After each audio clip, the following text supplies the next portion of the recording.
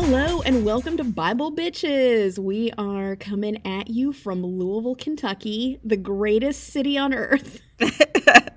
I might have opinions about that, but I do live here now, so It's a city and it's on earth. it is. That we can agree upon. Those are both true facts. Well, we are Laura Barclay and Sarah Hoff, the two parts of Bible Bitches, and today we are talking about the beheading of John the Baptist. And for those of you who don't know, John the Baptist was a kind of wilderness mystic who is described as eating locusts and wild honey, which sounds disgusting as fuck, but I'm not going to yuck that because it seems like a sustainable food source in the impending climate wars. So maybe we're going to have to try it soon. He wears camel hair and leather and a girdle about his groin, according to Matthew chapter 3, verse 4. What do you think about that clothing and food combo? I mean, one, I think that camel hair and leather and a girdle sounds just like a regular Tuesday afternoon attire for me. Yes. Harder here now that it's cold. Yes, true. But no, the girdle, like, what do you think that is? Like, is it a loincloth? I think it might be a chastity belt. Oh, I hope so. It's definitely a chastity belt. He's just locusts and chastity belt. Ugh. Oh my God. Can you imagine only eating honey and locusts, just protein and honey, and then having a chastity belt? Here's the thing. I feel like he didn't need the chastity belt with that combo. Like, I think he was good on the chastity piece. I bet he wore the camel's hair because he was insecure about his chest hair. It's actually just a camel hair dickie. That's exactly right. Anyways, so first of all, also, can we just call him Jay the Bee? Yes, Jay the Bee for the rest of this. Yep. Done. Okay. So he's portrayed as a prophet and a forerunner to Jesus, and in some biblical accounts is the one to baptize Jesus in the River Jordan, which is a sort of de facto beginning of Jesus' ministry. He's sort of like Jesus' hype man. All right. Who's ready to rumble? It's Jesus. Now, the Gospel of John was written the latest of the four Gospels and downplays John the Baptist, like he was just baptizing people and then he was arrested. But the other Gospels have him playing a more significant role. Trouble starts when John begins criticizing the Israelite king Herod Antipas for wedding his brother's ex-wife Herodias because it was a violation of Mosaic law. But it was also just gross. I think of my in-laws as family and not potential boning partners. Was that like a thing where, like, if you marry a king, you have to adopt his name with like an Eus or an Ian at the end? I think that would be hilarious because then I would have to be named Ryanius. It'd be like King Charles and King Charlesia.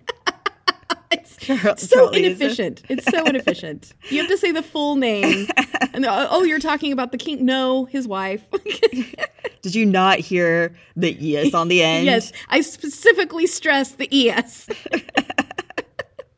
Anyways, Herod gets testy and then has Jay the Bee arrested. And there are various reasons given in each gospel account as to why Herod doesn't immediately execute him. Matthew says that he was afraid of the people, which sounds politically motivated, and therefore probably most accurate. Mark says that it was because Herod knew John was a just and holy man. Bullshit. I don't know. Anybody who wears a girdle is probably pretty holy. Mm-hmm. Luke doesn't really elaborate, but eventually on Herod's birthday, his stepdaughter, who Jewish historian Josephus identifies as Salome, who she dances for drunken Herod, and he's all like, "Oh, nice. I'll give you whatever you want," which is kind of gross and pretty creepy and shows Herod's continued poor boundaries, but also sounds like we've all heard that story before. Right. He's the creepy stepdad. Yeah. That's, Makes sense. And guess what Salome wanted? In consult with her mother Herodias, emphasis on ES, she asked for J the B's head on a platter. After initially being stunned, Herod grants this request. The Gospel of Matthew says his disciples bury the body and report the news to Jesus. Historian Josephus states in his work Jewish Antiquities that the execution occurred in the fortress of Machaerus, or Macarena, which is in modern-day Jordan. He also states that Herod executed John lest the great influence John had over the people might put it into his power, John's power, and inclination to raise a rebellion, for they seemed ready to do anything he should advise, so Herod thought it best to put him to death. Can we go back to the dance real fast? Yes. Because it's assumed here, right, that Salome dances sensually. But what if she was just doing like a kicky little tap number? She's just doing like a little jig. And he's just so pleased. I want to read this less creepy. So she's just like da da da da da da da da da da da da da da. And Herod is like, that's fucking hot. Ew. He's like, that's so different than what I see from my concubines. Yeah. I'm into it. He's like, you're fully clothed. You're dancing like a future, Mario trying to step on some mushrooms. And I'm into it. So into it. Yes. Anyways, sorry. Welcome back. Okay, so this idea that John might strike up a rebellion gives credence to the theory that the execution was politically motivated. It also might cast doubt that Herod was actually taken aback by Salome's request and that it might have been orchestrated to cast blame off of Herod. But also, like, if I came to you on your birthday and asked you to kill someone, you could, like, just say no and you wouldn't have to maybe, like, question my homicidal tendencies. False. I always do whatever you tell me to without question. That makes sense. That explains a lot, actually. Yeah. Like, what do you want for your birthday next year? I want you to rob a bank. Like, oh, cool. Yeah. It needs to be like a real fun, kicky background number with like very, Ocean's 13 style. Oh, yeah. Yeah. Lots of fountains. Yeah. Lots of walking and talking. Very kickily. Yeah, and I won't know how you do it until the heist is underway and you guys get to reveal to me the twist. Yes, and then I'll be like, you think I did it this way, but really I was over here. Done. I'm going to start planning tonight. Thank you. Josephus also reports that the divorce and remarriage led to a war with King Aretas, who was the father of his first wife that he divorced. Okay, so quick, his family tree is getting kind of complicated. Okay, so Herod, right, was married then to King Aretas' daughter. So King Aretas was his original father-in-law. Then he dumps this wife for his brother's wife, his brother's ex-wife, Herodias. And so King Aretas' first father-in-law is pretty salty about the fact that Herod ditched his daughter. So they end up going to war, and Herod suffered losses in this war to King Aretas. And the Roman Emperor Caligula ultimately sent him to exile in Gaul. Some things happened before that happened, but he was ultimately kind of pissed him off. So he was sent into exile in Gaul where he died. And Herod's nephew, Agrippa I, succeeded him after having been the one to accuse Herod of conspiracy against Caligula.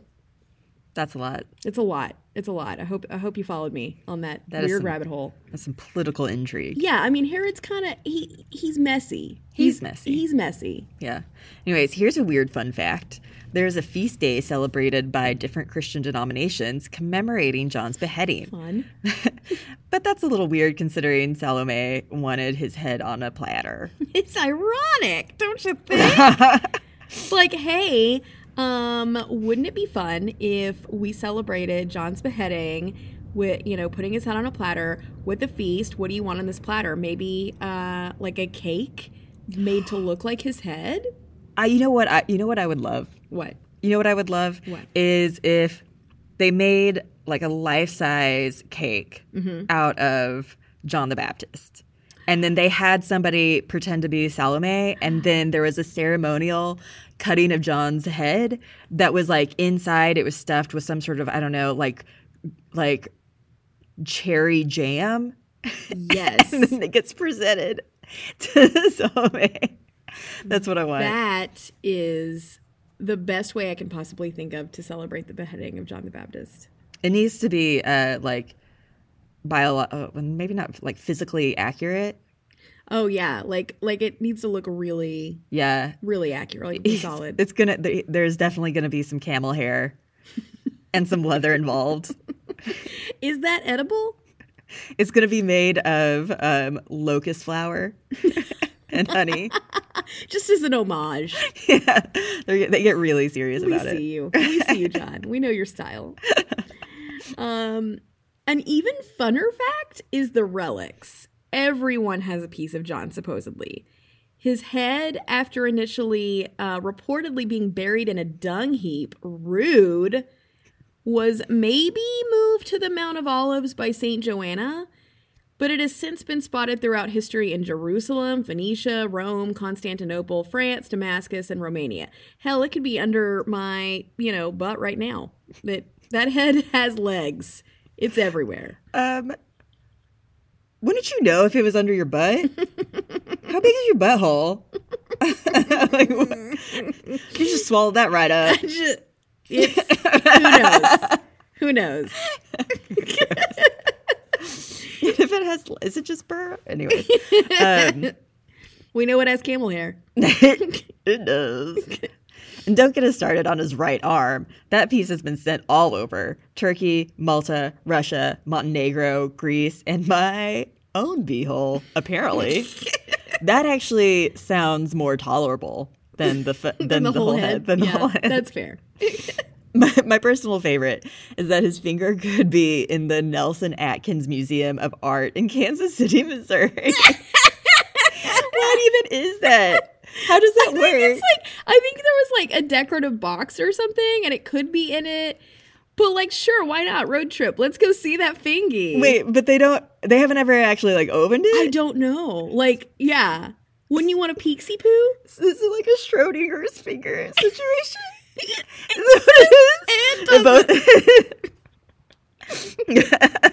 Schrodinger's finger. That box is actually what initially gave Schrodinger the idea. Right, he just stared at it for like it both is and isn't.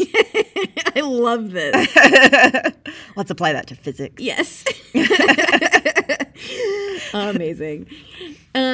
Also, the beheading has inspired a lot of morbid art throughout the centuries. Like, let me tell you, people love a violent painting. It is wild. Like, the list goes on and on of how much this event has been reproduced in art. And, like, why? I mean, I think it's kind of why. I don't quite get it. Like, it isn't like, oh, this oppressor has been murdered. It's like this person who was maybe doing a rebellion against someone who was, somewhat problematic is like, I don't quite get it.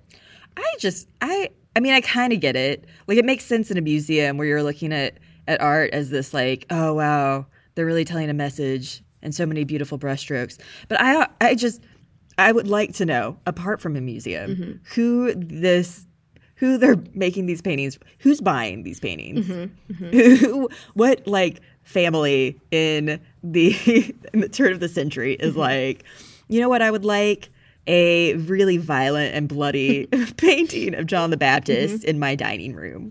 Yes.